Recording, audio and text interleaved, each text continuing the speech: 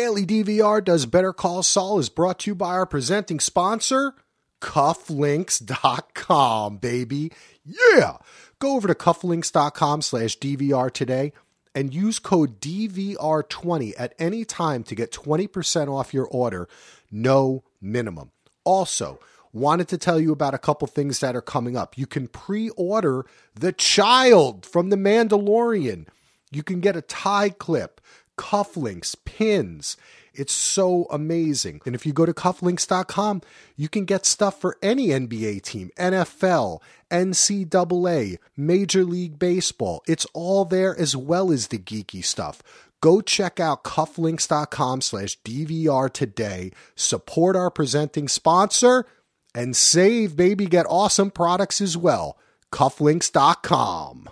You can get paid for your love. Welcome to Daily DVR Does Better Call Saul. My name is Axel, and my co-host on this amazing journey is Ashaya. How you doing? I'm doing great. We've got just one episode to cover this week, but I imagine it'll be just as long. Yeah, this had some amazing scenes. Of course, today we'll be diving to Better Call Saul Season 5, Episode 3, The Guy for This. You can find out more about us at dvrpodcast.com and also consider supporting us, becoming a patron at patreon.com/DVR. Hit us with an email at dvrpodcast@gmail.com and be sure to check out Ashaya on Twitter. That's at Marinese and historyofwesteros.com and patreon.com/historyofwesteros. I even had I was thinking of you because that house that the guy is at. What's that guy's name again? All the way from Acker? Which guy? The guy that Kim meets with. Yeah, Mr. Acker. Yeah, Mr. Acker. That reminded me of he had his own Game of Thrones castle. As soon as I saw it, I was like, oh man, this is like if it was like a joke, like YouTube Game of Thrones version, and they're coming down and it's it's in the desert. So check out patreon.com/history of Westeros and let's just get right to it. Speaking of great shots, this micro photography with the ants crawling on the ice cream cone that he threw on the ground at the end of the episode last time, that was another just amazing, no dialogue, just a little Swiss mountain climber music, yodeling. Yeah, that music. It was great. What did you think about this? What did this mean to you? Well, first of all, it was beautiful. Unsurprisingly, I have to start off with that. And I mean, I just also have to highlight that last close-up shot with that hissing from the ant, just shivers down my spine. But no, I was thinking about it throughout it. I mean, it's these red fire ants, parasitic, eating the ice cream that's associated with Jimmy, with money. It's green. I have to think that it, symbolizes criminal elements that are going to eat Jimmy all up. But I also think there's more significance to it as well. I mean, anything like that will have a bunch of different levels. Yeah. I saw that too, that almost you could see it that Jimmy was either, right? He was the kind of the ice cream and taking what's good of him, what's sweet about him away. That he was it was a metaphor for him entering this, all the people, because we're at that micro level and that's kind of the underworld, right? The hidden level. And the people in the suits and the fancy people are walking by above, but also that there's a danger involved too in the ants being exposed like that. And the people want to avoid them. Yeah, there you go. It goes both ways, scary and also for both sides, right? It's almost the animal's always more scared of you. It's I thought it was just amazing. And this definitely is micro photography. I got to listen to a little bit of the Insider podcast. And at first I was like, wait. And they said, the guy, I think I don't remember who was like the music supervisor said, like, we don't have the budget to do like CGI like that. And it really wasn't. It was just beautiful, just enough photography. You know, they just have to sit there and you just piece together all these little ants doing that. And it kind of tells a story. And it really, for me, it speaks so much to the process of this show and how that they would even take the chance to do something like that. Mm-hmm. No, it was impressive. I also, after I saw it, when it panned out, zoomed out, you know, and it looked so large, and then you keep going and it's still quite large. I was wondering if it was, in fact, CGI, if they had enhanced it. It was, very astounding. It's pretty cool. There's like a nature thing in there too, obviously, with the ants, you know, and like the primal nature, which I saw kind of coming out with Kim and Jimmy and Kim at the end, because I think they're doing so much with the starting and ending and the way that characters, even way how they're shot and introduced. Like we see, of course, Hank. First thing we see is kind of like a belly and the shoes, you know, like they're really working. I mean, they always are, but I kind of saw kind of the same thing where like the end scene with Jimmy and Kim throwing the bottles is almost them doing that kind of like primal scream thing. And that's kind of what the ant was doing too. You know? Yeah, yes. I will say with that sequence with the ants, I also couldn't help but think, I took note of that one of the ants, the first ant, you know, climbs all the way to the top. That ant is just dedicated to doing that. You know, you're thinking there's plenty down there for you, but it just has to get there, which is the more dangerous position. I don't know. I'm probably reading a little more into it there, but I don't think so. I think that I think that speaks, you know, that's the image speaking to the themes of the show. And they definitely do that. That's something that they're actively participating in. But we kind of start right off where we left off with Jimmy in the car with Nacho. And this is like a dialogue-free scene. They're just riding in that car and you don't know. I don't know what's going on. Nobody really knows. We're still trying to figure it out. And Jimmy is too. And a lot of this episode, I felt like, it felt so much like Breaking Bad to me, of course, with Hank in it, but just also the way that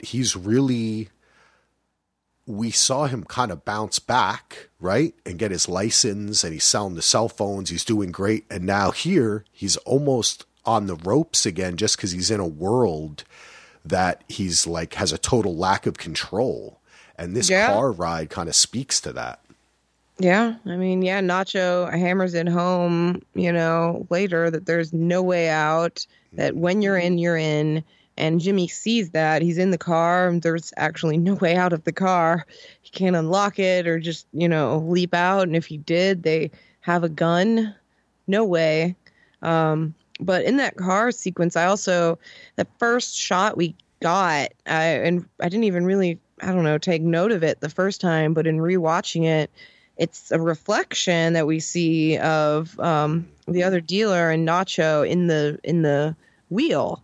Yeah. This shiny, shiny wheel. And I just didn't even catch my eye the first time. It's beautiful. Yeah, the whole thing. Yeah, and that's in it. That's like a little bit of like close-up micro photography in a sense as well, you know? Mm-hmm. We have to try to look into it. You know, they talk about how Price, the guy with the big yellow and red flames, like SUV Hummer or whatever he had from previous seasons, how that's the car of a drug dealer. You know, they talked about maybe not this one is. It literally has dollar signs in the back window. Yeah, sparkly dollar signs. It is extremely flashy. Yeah, they know how to do it. And they end up driving and meeting up with Lalo. Who's singing and whistling as he continues to be just a joy, you know? Yeah, I love him. He's great. And in this scene too, this is like we're seeing kind of, it's like a new introduction to him, right? Because when he first showed up, it was so subtle. He's just back there cooking. He starts talking to Nacho. He starts following Mike. But this is like you're meeting the big guy routine that now Lalo's getting, you know? And I just thought the way he played it, like, you know, he's fixing the car. He goes over to the sink. He's talking about Tuco. And then it kind of, you know, he tells us, and it dawns on me, I thought, while they're in the car ride, I thought, okay, so Nacho was basically just trying to save Domingo. So he's like, I can get a lawyer. But that's not what happened at all. Lalo actually wanted to bring Jimmy in because of what the incident with Tuco and talking him out of killing the kids and just breaking their legs. See, my question is, whether, I guess he did know that story, but their conversation about it made it seem like Lalo said he needed this to be done, and Nacho, you know, knew that he had a guy, and he said, "I've got a guy for that," didn't he? Yeah, I think. I think he would bring he said up, he's got the guy.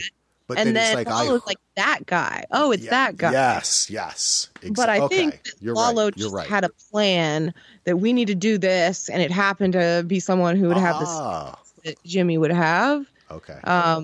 But he definitely had heard already of Jimmy's altercation with Tuco.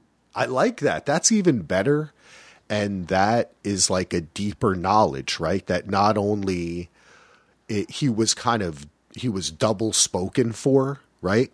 Yeah. Like Nacho was like, how about I got a guy? And he's, oh, that's the guy I would have said if you needed a guy. You know, I like that. I loved their conversation about Tuco here, by the way, with Jimmy, you know, sidestepping things, a serious passion for justice. You know, actually, they wheeled out, just their conversation there was great. How was your abuelito? How was your sweet abuelito?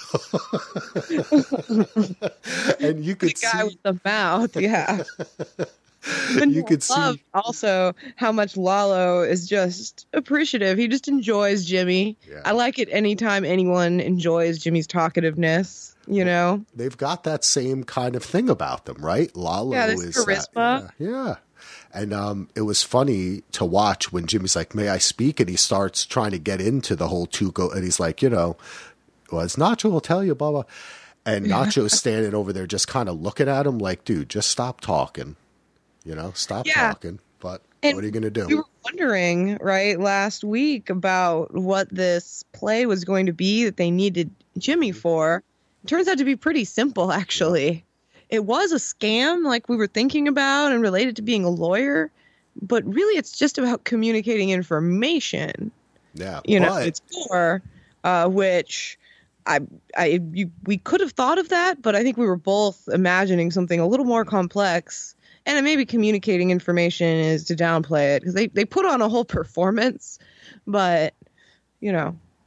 But it is, I think you're right about that it seemed like it was going to be something. Well, it probably is going to be, you know, because the information that he wants him to communicate is trying to mess with Gus, right? Yeah. And it'll continue, I suppose, too. And this really comes from Hector. Because Hector was the one who said, go after the money. If there's no money, and then that was when he was giving him the liquor last episode. So that's true. But I think for me, the thing that I really kind of felt was after seeing this whole journey that Jimmy has been on, this is like a definite step into the underworld, right? Like this is more than the cell phones or like making deals with the judges or the DA or running running like the scam for Huel. This is like becoming on retainer for a cartel. So I think it really was kind of a pretty big character leap for him to his idea. You know, at first it seems like he's going to turn him down, but then it just becomes a question of money. Yeah, and Jimmy just ends up having no idea how high he could have gone. What do you say? Lalo just pulls it out of his back pocket, $8,000. Jimmy just has no idea the amount of wealth that these people have. Yeah, it's funny, and that says something too, right? Like he doesn't really know what he's getting into because he's always been a scammer, right, and a con man, but he hasn't been in like the cartel, you know. He hasn't. This is a different level for him. Yeah, this is like more than a few levels up, I feel like, from where he was. That's true. You're right.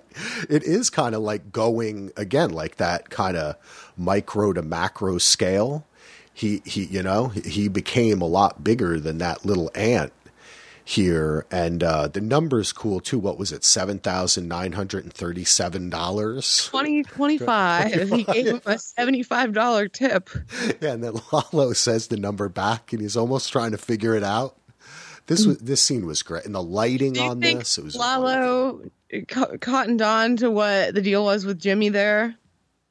What do you mean? That he was just kind of nervously making it up? That Jimmy was making it up as he went. Definitely, you know, that he was trying to. He realized, I can actually get a good amount of money here, and Lalo's just amused, like, this is the height that he managed to get to. Yeah, I think so. I mean, that's the thing about this episode is Jimmy Saul is really kind of figured out by both Lalo and Hank in this episode after seeing him pull these successful scams and be able to kind of fool people. He's now moved to a different level, and he's got to kind of learn to swim with these sharks. Mm-hmm. Right? That's by the way, I think it's worth mentioning that Aziz caught what made him think of The Wire in this scene. I think it's worth mentioning, which is there's a scene with Cuddy where he wants to build a gym. Yeah. Financing. And he gets all worked up and talks and talks and talks, and he wants like $15,000. The guy's like, dude, you could have just told me, like, you didn't have to talk all that. Here you go. There's nothing. Yeah. And that was the same situation where it's also and in The Wire, remember, it's that lure that upsets him, right? That the person he's potentially going to work with could have that kind of control. And I think that Jimmy, though, it's exciting.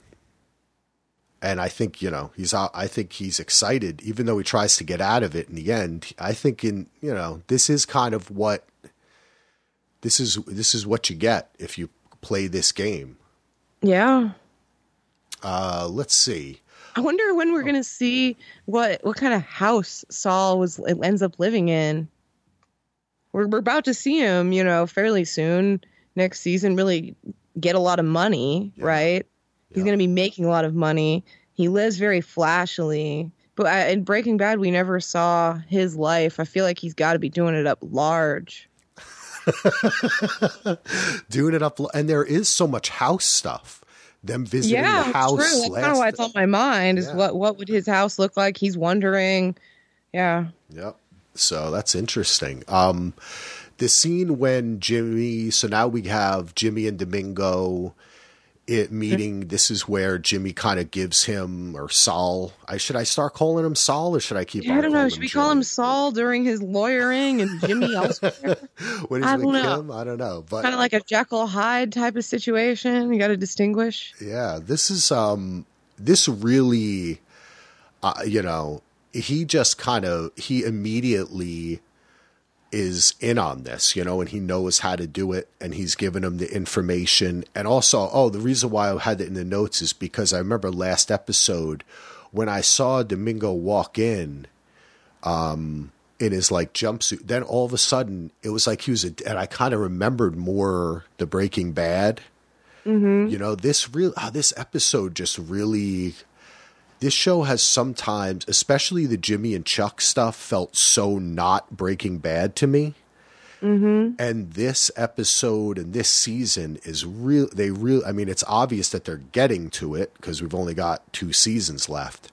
But it's just even in the way that they're representing characters that we knew in both places, they're becoming more so like those Breaking Bad characters so much now that it really feels that way.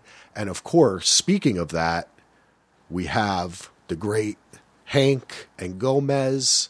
He makes his return. Yeah, I think as soon as you see those government tags, you know who it's going to be, and then he crosses across the car, and you only see his middle half.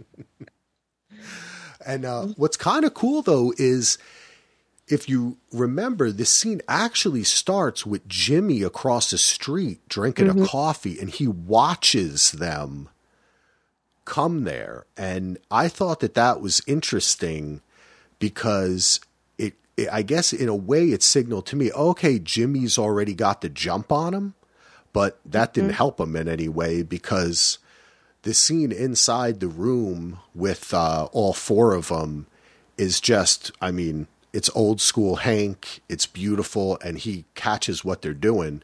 But I wanted to talk about the entering scene, which was so beautifully shot with the little cameras inside the lockers where they put their guns and everything, their little conversation walking in. It was just, I thought it was a perfect way to reintroduce Hank. Yes. Their conversation was hilarious. It made me, I had forgotten just how funny they were together sometimes, them talking about expired food. Gomez, both of his replies were so good. Food bangs, it's not relevant at all. These aren't food that they're foods Hank wants to eat. And then he just brings up old vanilla frosting. Very weird replies, which Hank recognizes that. So that was just a nice light bit of humor, I thought. But regarding Jimmy standing outside before Hank and Gomez enter, definitely hammered home how much every bit of it was calculated, was planned. That it wasn't that, something surprised him by him bursting into there. Yeah. And although I do think, it seems like the arrests part of it all was not part of the plan. It wasn't specifically mentioned by Lalo that this was okay, but Lalo ended up being okay with it. Is that your interpretation? What do you mean? That Hank and Gomez said, okay, but we need arrests. We need arrests. Yes. And then when they go back to Lalo, Jimmy says they're going to need arrests. And Lalo, he takes a second, and then he's like, yeah, that's fine. But I don't think that they went in saying, with the idea that he should offer that. No, not at all. Actually, I think that this is kind of a undercurrent of the plot of this episode, which is that they got very quickly way over their heads. I think that Lalo thought that Jimmy was just going to sit down with the regular cops, and just say, oh, this was a drop point. They're going to pick up the kid. It's going to make Gus look bad, blah, blah, blah. Now, all of a sudden, the DEA is involved, and it's going to take the money, and they're looking for arrests. Now, either it makes me think Lalo hearing that say, okay, either I'm in over my head, or I got to flip this. And now I have to really go for the jugular with Gus. And perhaps that's calling back to the line that you remind us of from Breaking Bad. Perhaps this is where Lalo, like with the card game, everything is kind of planned in this show. They were playing cards. Maybe he doesn't have the hand he thinks he has. And this is the way Gus flips it on him. He goes for it, because we know that eventually Gus is ingratiated to Hank and all them, right? Mm-hmm. He's well known. So yeah, okay, go on. I'm just saying, is this really Lalo goes for broke with it? They get to, because also my question is, why would they bring in the DEA? It's because they're already working on this case. Right? Mm-hmm. They know who he is. So they've got a board somewhere, and they probably know who they don't maybe know who Lalo is yet, but they probably know who Nacho is, but they don't know who Gus is. So that's how I think this could end up becoming, is setting the tone. I don't think that's necessarily true. Okay. I think that, I mean, the amount that he had that they were talking about could merit them coming in. I think so. Because it was a stash house. The other thing is that they weren't going to come in because he wasn't going to talk.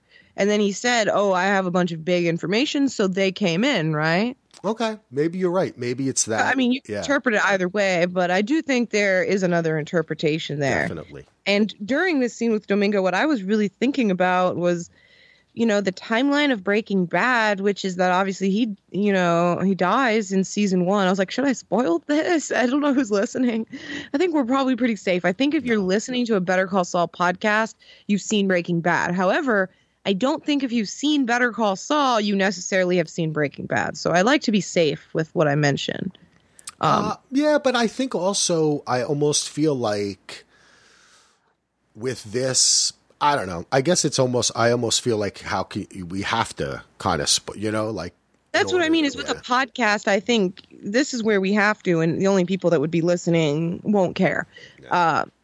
But to go on. But if they do, email us and we'll maybe. Yeah, they'll let us know. Let us know. But Domingo dies, right, in season 1. And that's a huge moment.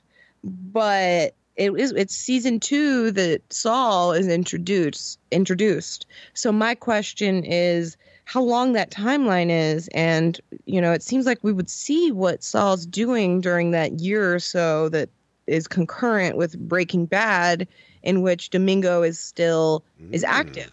Yeah. So I was thinking about how concurrent it might end up being, especially because if in season 2 he's concerned about Eduardo and Ignacio, then that points to events taking place during a closer time period, concurrently with season 1 versus, the year or two before, right? Yeah, I think so. But it's also possible that he falls in and out of favor with them. So his connection to them may vary. You know what I mean? Because we do know that he becomes, Saul Goodman, and he's everywhere with the so he does have to build that other business at the same time. So it's, we'll have to see. We've got a good amount of time, I think, before we're at the point where we meet him in season 2. So I wonder, I wish I knew what year they were in right now. That would help clarify things. Next week, we'll have that information. How about that? There's also the fact that, as we've spoke about, they have so many directions and time periods that they could go in, and they have done time jumps on this before, that we could see, the last season could involve several different hops to where we're seeing things and kind of filling things in. Yes. But let's get back to the scene with them inside, and just this Hank it was for a second I had to kind of, oh my God, it's Hank. Then he's so himself. And when he sits down, I had just a little bit of dialogue when he kind of gets to it. He's like, give me the deets, where the drugs come from, who the money goes to, the name of your boss, and who you report to. And then he leans back and he's like, for starters. And it's just like he's so in control. And it reminded me of why I loved Hank, because he has that bubbly personality, just like Lalo, just like Jimmy. He's charismatic, and he always appears to be dumber than he is. Right? Mm-hmm. Like he always kind of comes off. That gives him an air, and just the way he looks, he's smiling. He always kind of but he's so sharp, and he immediately picks up on the game that Jimmy's trying to run on him. And he immediately picks up on Saul Goodman. Yeah, exactly. I really did like that. Everything. And it's just, I was like, Hank is just the real deal. I mean, I tell you, I'll come out here. I'm not a Hank fan. Oh, really? No, I'm not. I've never liked him very much. So I think it's interesting how much you're raving and praising him. I love Hank. I don't dislike him. He's just kind of bland to me overall. I always liked him. I will point out, I just have to bring this up right now. It's my favorite little headcanon thing to do with Breaking Bad, to do with Hank in particular. Marie had purple everywhere, right? Yeah. And it's gone when Hank's gone, you know. So I like to think that Hank's favorite color was purple. And so Marie got all that purple stuff, like, just for Hank. Because he mentioned sometime, like, my favorite color is purple. I like that's a good color it's for him. It's a little sweet thing. I don't know. When I think of Hank, I think of Marie. So I was glad they mentioned her, but I like Marie a lot more. So and all I like that they mentioned Marie, which kind of brought me just a mention of her when he was talking to Gomez. They're walking through the hallway. He says Marie, and I was like, oh yeah, that's awesome. I just like the kind of bringing in a little bit of his world into it, you know, and reminding us. But to see that, like I said, the reason why I always like Hank was I thought he was a complex character. And I love the actor too. I think that he just brought a depth to a character that otherwise could have been kind of bland. So it's interesting that for me, I found him to be, and I mean, he's of course the guy who figures out in the end, you know, he figures Walter out. Yeah. So, and I love that moment. I just thought it was perfect too. I'm the shitter, no doubt. All right. So we move on in this storyline to Jimmy, Lalo, and Nacho at the racetrack. What an amazing shot. They go back to it. It was like an album cover, and they actually do kind of a mid and a wide of them leaning up against that red car with the color, right? It was absolutely beautiful. And I wonder how many times that the actor had to do that really quick, like spin out to get into the frame of the car. It was just amazing. I loved it. And it was kind of cool too. Again, they start the meeting at the auto body shop. He's fixing a car. Jimmy goes, he completes the mission, right? He makes the deal with Hank. Okay, and the deal actually turns out pretty basic after all their huffing and puffing. If the money's there, Domingo's good and he's a CI. If it's not, the deal's off and that's it. Yeah. Pretty simple, right? Like for all Jimmy's... I don't really know that they needed such a big performance for that. That's kind of like, I wonder if this is going to be something that he learns as Saul is you don't always need that big performance, you know? Yeah, but I really loved what you were saying there, that you then, after Jimmy does his work, you see the car. Lalo appreciating, he's like, oh, I love this new carburetor that I got. And it's like the job is done, right? Yeah. And it's the process. And I thought that was just brilliant. Like, that's how you bookend it. Where are we going to have him meet? Well, he was fixing the car, and it works for this story too. And also, he's like running circles around Jimmy. You know, pretty much everybody is, or Lalo feels like he is until, you know, Gus might enter it. But did you have anything else about kind of this scene? About that scene? Yeah. Just one little tiny thing. I just want to take a moment to appreciate that grin, that big grin, and the sound that Lalo makes before he drives away after that. He's like, claw. He makes this enthusiastic sound, and his face is grinning after, you know, basically saying, no, you're in it. You're on retainer. Yeah. You are ours. You know, but he's so full of glee. I love that guy. And like we had talked about before, you know, this is where he finds out about the whole download of what's going on. And I don't know. I think that's just an interesting point when his kind of non-reaction, because he was like the DEA. And then he did say back to him, oh, the DEA. You know, like kind of, oh, okay. So I wonder where he's going to go with it.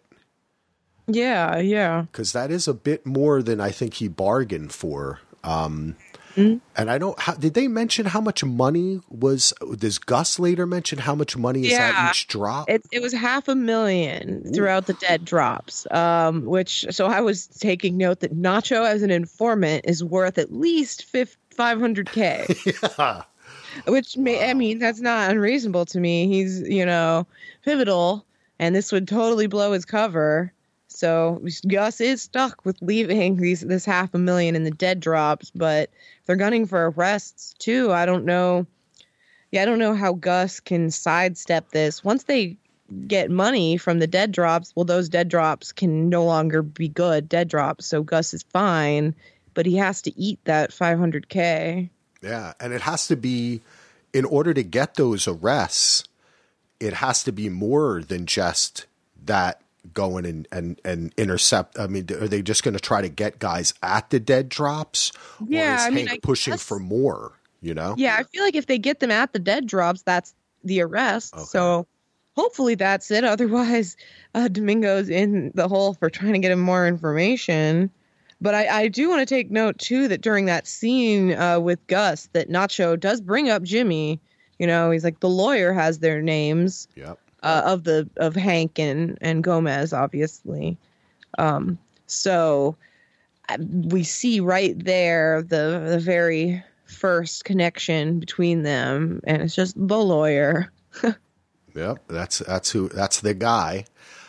There's also an amazing shot from behind where Gus is centered on what is that power station. Yeah, it's got all the electricity, like sparks flying. Yeah. And that's so thematic for, you know, like, where do we see Lalo? He's on a racetrack. He's going around, right? But Gus is like at the power station looking over it, you know, like he's in control. He's almost looking up at it as if all that power going is like what Lalo's going to do, what, you know, the cartel's good at, like all the things that he's trying to figure out. And eventually he's going to get scorched, though. That is true. Oh, that makes me sad. Poor Gus. Yeah, I know. Gus is so terrible, but it's hard not to like him. I know, just like Lalo too, right? Like I kind of want them to be friends. But it's interesting because I like them both for such different reasons too. Yeah. In terms of being criminals, they're two very different ends of the spectrum. Although they're similar in certain ways. Lalo has a certain calm, collected nature to him that I also really appreciate. That he's somewhat logically minded, more, you know, not so much as Gus, but he's not completely irresponsible, reckless, you know, etc. Sorry about that noise. My phone just made some weird noise. That happened. So maybe it was Jimmy calling. It was these damn cell phones. I forgot to turn it off. Got to press 1. You better call him back. Yeah, I better call Saul. That was perfect. Yeah, this was, you know, I wonder, Gus knows everything. What does he, I wonder if he's going to keep the drugs there. Does he do a move after that? Or is he just going to, because he hasn't really gone on the offensive against Lalo, you know? And I want to see, he's kind of been on the defensive. He had to cover up what happened with Mike and with the Germans. The whole chicken fiasco, right? And now he's getting the information, but I wonder if Gus goes on the offensive. And then I wonder, to your point about Lalo's kind of smoothness, we know who Lalo's related to, Hector and Tuco. These guys are not very sane. You know? No. Like, when do we see Lalo lose it? That's what I'm wondering. Does he have that in him? Does he have that kind of killer instinct? Because he seems to really look up to Hector, and he speaks affectionately about Tuco, you know, and kind of takes pride in him. And we know how nuts they are. So, you know, I wonder how deep it's going to get between Gus and Lalo. And I wonder how, because the Gus we see in Breaking Bad is even more careful than we see him now, you know? And I wonder if something kind of goes off where he gets his hands even dirtier with what's going to happen with Lalo. So it's really interesting to me. Taking a little break to remind you of our presenting sponsor, Cufflinks.com. This season of Better Call Saul on Daily DVR is presented by them, our awesome presenting sponsor for over a year now. As I said in the intro, they've got some great stuff coming out. Go and pre-order some of those The Child products. And you know, anytime you have an event coming up, head over to the blog at Cufflinks.com, reach out to them. They will help you out. They're there to help you. And if you regularly check the site, they've always got sales going on. That's why I say just go over to cufflinks.com/DVR today. Check out the awesome sales. You can use our code DVR20, or you can use one of the codes that you'll find on the homepage. They've got it all. Look good when you step out in the morning. Elevate your style. You have a personal style. Make it, baby. Cufflinks.com today. One of the best parts about podcasting is getting to know the listeners and making new friends. And one of those friends is Andy. You may have heard me mention him before on one of our many podcasts. And Andy and his wife, Claire, are looking to adopt. So if you or anybody you know is considering adoption for their baby, please consider the loving family of Andrew and Claire. They're a home study approved adoptive family of 3 living on a farm in southern Minnesota with a dog Barney and 2 turtles. They're able to adopt from anywhere in the United States and would love to answer any questions you may have. To learn more about them, check out their Facebook page at Andrew and Claire Adopt or on Instagram at Andrew_and_Claire_adopt. You can also email them at andrewandclaireadopt@gmail.com. So again, if you or anyone you know is considering adoption for their baby, reach out at andrewandclaireadopt@gmail.com. Thanks. So I actually read the New York Times as a dude who does kind of like, I try to read some reviews of the show and pick things up. And the thing with the puzzle and the woman, that was because she was tweaking, right? Yeah, okay. Definitely. Yeah. The guy in the New York Times did not pick it up. Doing the Rubik's Cube, talking about cleaning it, and then the remote, and but it was like Jesse. Yes, exactly. It made me think of Jesse, and 2 things. I mean, Jesse, period. But then you know how Nacho, he's like patient. He's not irritated with it. He finds her distraction. It just reminded me of Jesse when he had all the junkies at his place, right? You know, he couldn't be alone. He was so lonely. In that one big Nacho's room. so lonely too. Yeah, with the big. And I don't want to paint Nacho as just a good guy for this, because he's giving these girls hard drugs and like sleeping with them and all that. He's not exactly a good guy here, but relatively speaking, he is. And I think you can see his deep loneliness in that. I mean, who else? He's not going to get a real girlfriend. She'll just be in danger too. Yeah, this was really interesting to me. And, we had seen them before. Yeah, Amber and the other girl, but we've seen them both in bed with him. Yep. And I thought, okay, maybe they're just at his place. But it seems like they live there with him. Yeah. And I think it did, like you said, it reminded me of Jesse. Like Nacho was kind of the Jesse in a little way, I guess, of this show, where you're right. He's just so lonely because with all this money he doesn't have. It's like he could have a life like Gus, where he has a normal life. He doesn't have to live that life, but he's got like 2 tweakers living with him in this. I mean, right now he does have to live that life, right? I don't think he can not live that. I mean, he doesn't have to have two junkies living with him. Yeah. I say that point, but if he doesn't have them living with him, who does he have, right? Yeah, I guess that. Who could he have? Yeah, that is the point. He cannot have anyone else. I mean, his father is a huge liability. He can't just run because his father won't run. Yeah. Which, I mean, we're about to get into that right here, I suppose. Yeah, that was heartbreaking. Yeah, his father, I mean, he has to have known for a while. How can he not be just abundantly aware of his son's job, given this very fancy place that Nacho has? Mm-hmm. And the cars, too. Yeah, and the cars. Just looking, just going into the scene, his father looks so sad from the very beginning. And, then they sit down, right? And his father says he got an offer personally, I didn't actually know where this conversation was going to go. I really wasn't expecting it to be that Nacho tried to buy him out. I was just pleased that he got an offer. I was like, oh, this works out really well. Maybe he'll take it. Yeah, I saw it coming. I just felt the sadness in this, and the way his dad introduced it, and they kind of kept flashing over to Nacho. I got the feeling that we were going to get one of these sad scenes where the dad is just, he's so heartbroken over his son and distrustful too of the life he's living that we don't know. I mean, whether Nacho gave the money or not is not really the point.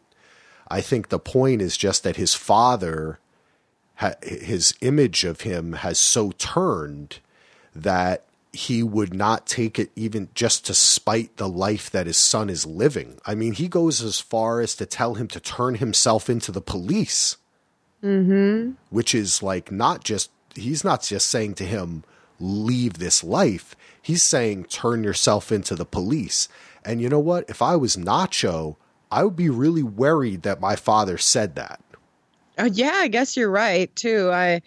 Nacho obviously knows his father particularly well, how much he values family, if he would ever do something like that.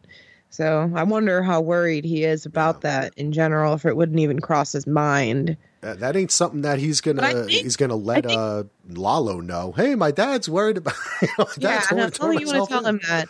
But my impression, I'm not sure. I guess I think there's a couple of reasons why his father could have told him to turn himself into the police, but one is for protection.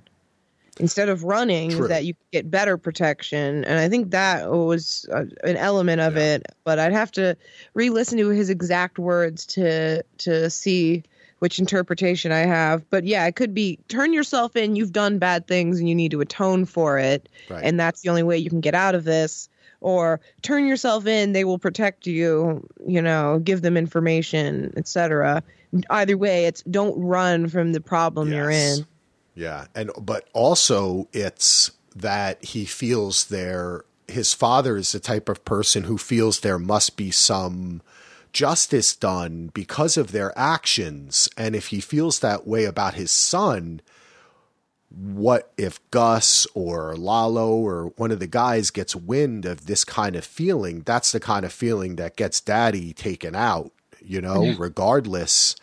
And I think that it's just that scene made me feel uneasy, because it's good to have scenes where we get to know Nacho more, but to bring his father back like that makes me think it reinforces what's going on with him and Lalo and Gus, but it makes me think that his father, we've already saw him in trouble before, right? Last episode where Gus was kind of threatening him, well, not kind of, was threatening him, that is something that is ever present with Nacho, but that also may become again something we have to become worried about. But I wonder, either of them have kind of, that's their leverage. If they do anything to him, well, then they lost him. Yeah. He has nothing. Why would he doesn't need to do anything? He can run if he chooses to. He might die, but that's their leverage. So I don't think Lalo or Gus have any reason to actually harm his father, right? That's true, as long as Nacho keeps on doing what he's doing, because there's levels of harming someone. Yeah, that's true. I mean, yeah, if they just captured his father and held him, hostage, and then Nacho would keep working with him, I guess. I'm getting down to some Jesse being territory. I did want to mention just the great writing and just developing even a small character like Nacho's dad with great casting and acting, and how the sweetness in which he even introduces himself to the girl, and he's like, hello, young lady, and it's almost, he wants to have this dream that his son, he would be introduced properly to a woman that his son is dating. Right. Mm-hmm. But they don't have that. And it shows also kind of like the fallacy of Nacho thinking that his dad would run away with him. Remember last season we had that scene of him longingly looking at their passports, you know? But I don't know, Nacho's in the clincher here. Yeah, it makes me think of him. It's the beginning of that scene with Nacho and his father is like set right in front of that Vroom piece of art, like big. It dominates the room. It's very much reminiscent of Nacho's car in particular, that hot rod kind of car. And it's been this set piece behind, but I personally think it'll have great significance. You know, already the idea that Nacho just wants to run away, just escape, Vroom, get out of here. But it makes the focus on it, you know, right there when they're specifically thinking about just leaving everything, and it points even more to the idea to me that Nacho does run away, that he maybe does get out and he isn't killed. I like to think that, but either way, I think it does show this theme throughout Nacho's plotline. That, I mean, he's constantly thinking about it. He's constantly, you know, wondering about it, fantasizing about it. And then we see that's what happens to Jimmy, to Saul. He ends up in that life. And so I am wondering if that's where Nacho is also in that life. Yeah, I don't, we shall see, but it does worry me. And also with Gus have already breaking into the house earlier, there's just an ominous feeling about Nacho and his dad.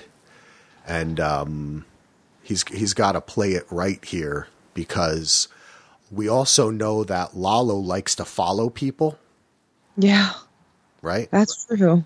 We saw that last season. We shouldn't forget that just because we're not seeing him doing stuff like that now doesn't mean that he's lost interest in his little Lalo detective agency.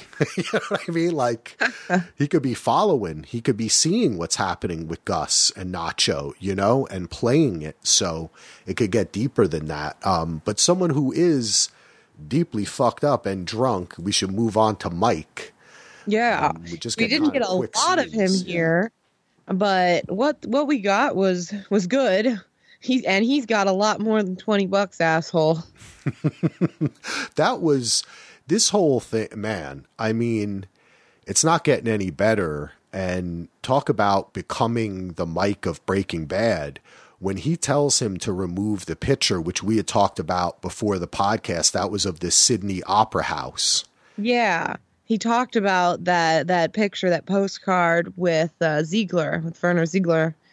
And he pointed it out that he wanted to go with his wife. And so, yeah, Mike didn't want a reminder of him. Yeah. But that was scary when he's like, take it down. Take it down, please. I probably would have taken it down after the first time. Yes, that's what I would have just taken it down. I was like, oh, he's drunk. Let's take it down. I'll put it back up tomorrow. I would have taken it down because I was like, Mike's going to kill my ass, man. I'm not fucking with this dude. Yeah, that guy clearly knows him. Yeah, that's the same bar that he's been to before.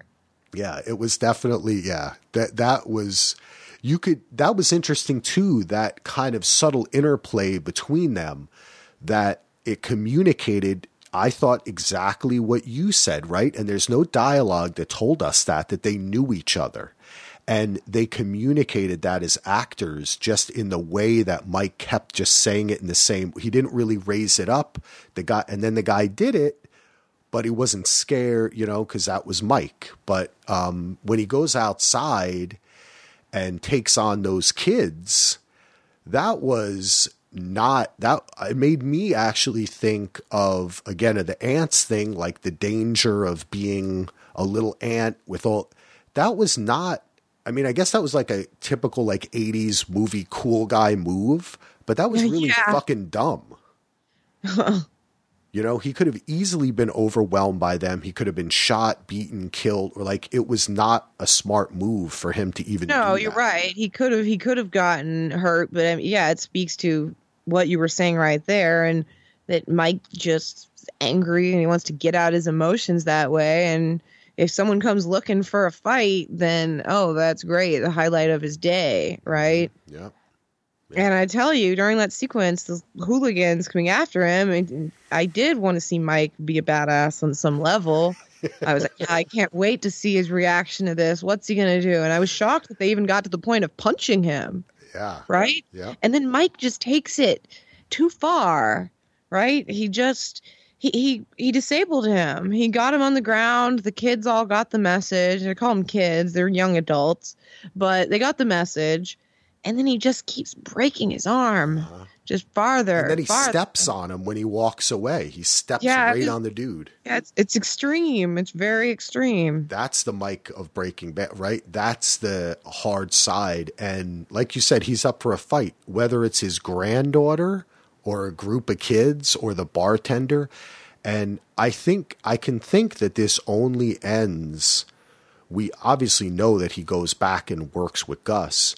So that this is where this is going, that he realizes that, like, fuck it, this is who I am in a way. Do you think? Or, I mean, I don't know. I don't know if I think it'll be an internal realization or an external motivation, I guess.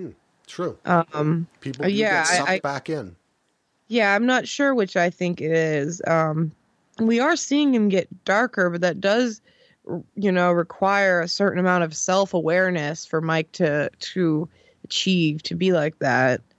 But maybe we still see, we didn't see a lot of Mike here, so if we still keep seeing a little bit every episode, just him descending, that gets us, maybe it's more believable to me, because at this point it just seems like it would be too quick of a flip. It would make him bowing out on Gus much more meaningless.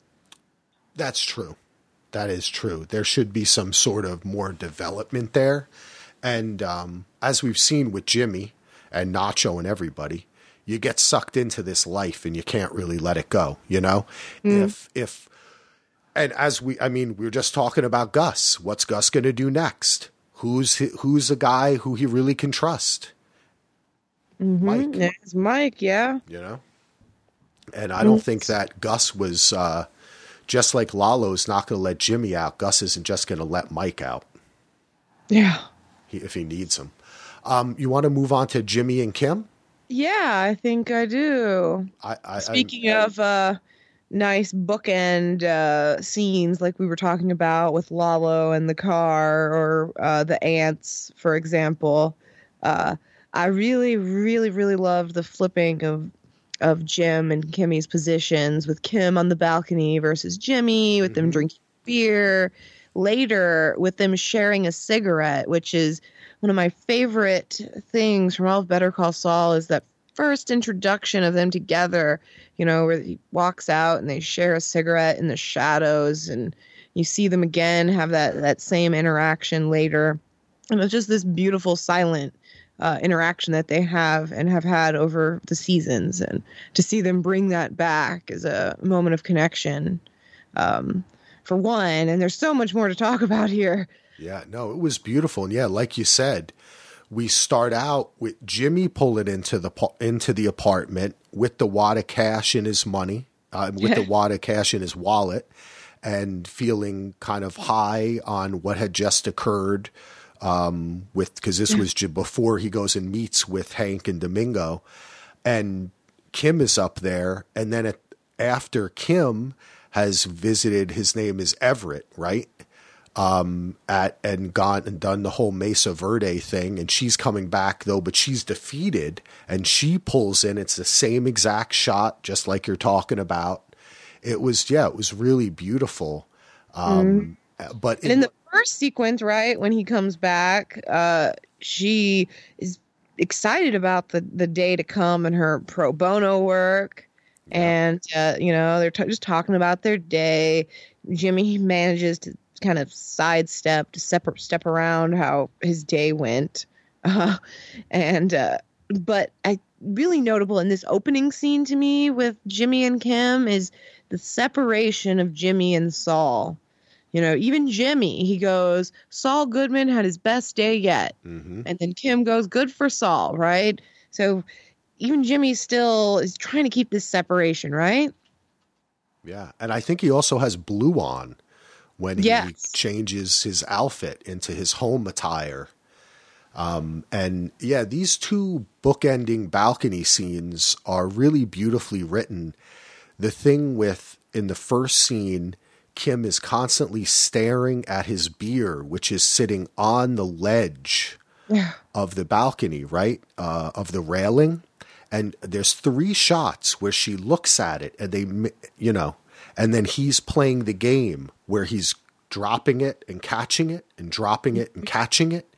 And then when they come back after she has been through this whole thing of getting called out to work for Mesa Verde when she wants to do this pro bono work, and the 2 confrontations she has with Everett and how really demeaning he is, or really looking through her bullshit. Is that his first name, Everett? I think Everett it was it Everett, or let's see, because I did get Everest. Everest, that's his first name? Yes, I think that's his name. I don't know. Yeah, I mean, I got that from a review. I think it was. Anyways, I did not know. What an interesting first name. I did not catch his first name. What was his last name? Acker. Yeah, I think it was, Everest Acker. That is an interesting. That was the guy from he was on Northern Exposure. If you remember. Did you ever watch that show? No, I never watched that show. You will love it. You should watch Northern Exposure. That's a great show. I don't know where that's streaming now, but it's been kind of lost to the peak TV scene, but Northern Exposure is great. So she comes back, and she's not just, you know, teetering the bottle on the edge. Now she's throwing it right over the edge of the balcony, you know, and they just start throwing the bottles at the end. And it was just brilliant the way they built that up, and the metaphor for her own life and her choices. Yeah, and it turns out to be Kim egging on Jimmy right here, right? And then the episode ends with them, you know, causing this mischief and then running off together. Which I think is really interesting. I wasn't anticipating this turn in Kim right now, personally, that she would be at this stage of wanting to let off steam, like doing some bad, I guess. Well, I mean, we've seen that before, right? I just didn't think that was her current course. She had sort of course corrected, right? But that's kind of the question for me of this episode, is the experience that she has out there in the desert, the man at his castle, and the way, you know, the last thing he says to her is, you know, you'll say anything to get your way. Mm-hmm. And is the realization there, he's right. I'll say anything when I'm working for Mesa Verde. I don't want to be doing this anymore. I should be doing my pro bono work. Or is she slipping Kim, going full force like Jimmy would, and see it as an attack against all that is good? Then why be good? And I can't succeed in either way, you know, because the judge turned her down. She wasn't successful there, right? Like, she's finding roadblocks everywhere. And now she wants to jump back in with Jimmy. I don't know. I think it's more, you know, she dances that line, right? Yeah, I think she does. It's just this seemed more like her full-heartedly not dancing the line. Throwing bottles over it. There to be a bunch of stepping back and forth, which is, again, not quite as much dancing the line as hopping up, you know, over, is jumping rope with it. I don't know. She's just crossing to one side of the fence to the other. Yeah. But I don't think she's dancing. No, I mean, it was very defiant, right? I thought, to me, this is what I was thinking in my director's mind. They set up the beer bottle thing in the first scene with it on the railing. I thought in the second scene, she was going to take her bottle, put it on the railing. They were having a conversation. They weren't. They were just sharing the cigarette. I thought she was just going to take her finger and push the bottle over. But she didn't do that. She started throwing him down. So you're right. It's like a defiant thing. Yeah. And Jimmy's just into it immediately. Of course. He's all there for it. I was surprised they didn't hit a car. I thought at the end they were going to hit a car, you know, and it was going to be like real loud noise. But I mean, that's the way we end. What do you think? Do you think we both stated, I mean, the first episode way back 2 weeks ago that we did when we were talking about the season starting, that we were both kind of, and I know other people, there was an article, I think, written in Vulture about, you know, basically everybody's always worried about Kim. Do you think she's going to join up with him? Or I don't know if she's ever going to go that way. I don't think she will. Still, I have to say this one, you know, sequence at the end is made me question that a little bit. But I still, what it seems to signify to me, it still doesn't. If you look at it as if she is throwing herself fully into this, she's even encouraging Jimmy. It doesn't seem like it'll ever be that, right? It's never going to be Kim encouraging Jimmy. It's always going to be him sort of taking the lead, I feel like. And so I don't know how far I can take the symbolism of that sequence. Or maybe it's also just in general a step towards making some decisive moves in her life, making a choice. Am I going to be with Jimmy? Are we going to get a house? Are we going to actually try to make a family or live together? Am I going to work at Mesa Verde, or am I going to do the pro bono work and just take some other cases to keep myself going, you know? Yeah, it could be a screw it. I'm going to do what I want. Yeah. And doing what she wants isn't a life of crime, you know, or lying, scamming, etc., being shady. It's just, I'm going to be freer. But still, she's not worrying about collateral damage. And I think it's definitely significant. I also just think that she can make this grand statement. She can do that, but she'll just take another 2 steps back. I don't think she'll continue moving forward much at all. And I think she might well just go backwards. Well, one thing that we did learn a little bit of her backstory about growing up so poor. Yeah. And I felt that was a little bit of a nod towards, you know, I don't know, kind of just reminding herself of where she's come from and to maybe even take more pride in what she does. And acting out with Jimmy is just a part of their relationship. And, you know, but that's because I always hope the best for Kim. I just, you know, I love Kim. That story of her childhood was very sad.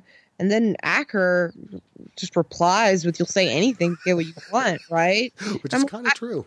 I mean, I guess, but I don't know how, like, that's where you have to read into it. How genuine is Kim right there? I mean, it seems like it got at her as if she said all of that to get what she wanted, even if she was trying to justify it. But I don't think it's as cut as dry as what he's saying. I think she genuinely had a moment there where she was brought back to her childhood and it got a little intense for her speaking. I don't think it was just facetious, right?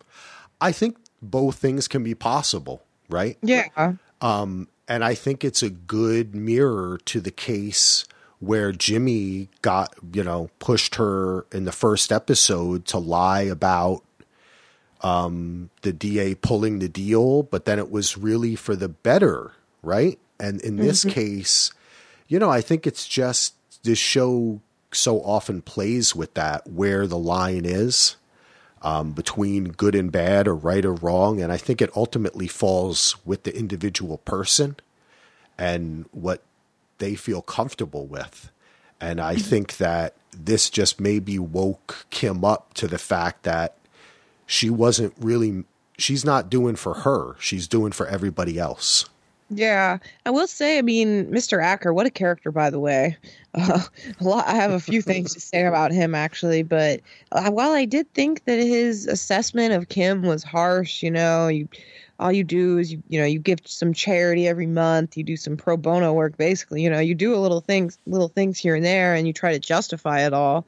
And I kind of think that is the direction she's going with Mesa Verde. I mean, we were talking about whether she would break free of that, but if she goes with Mesa Verde, I mean, in terms of us saying, she's just saying, screw it, chuck it.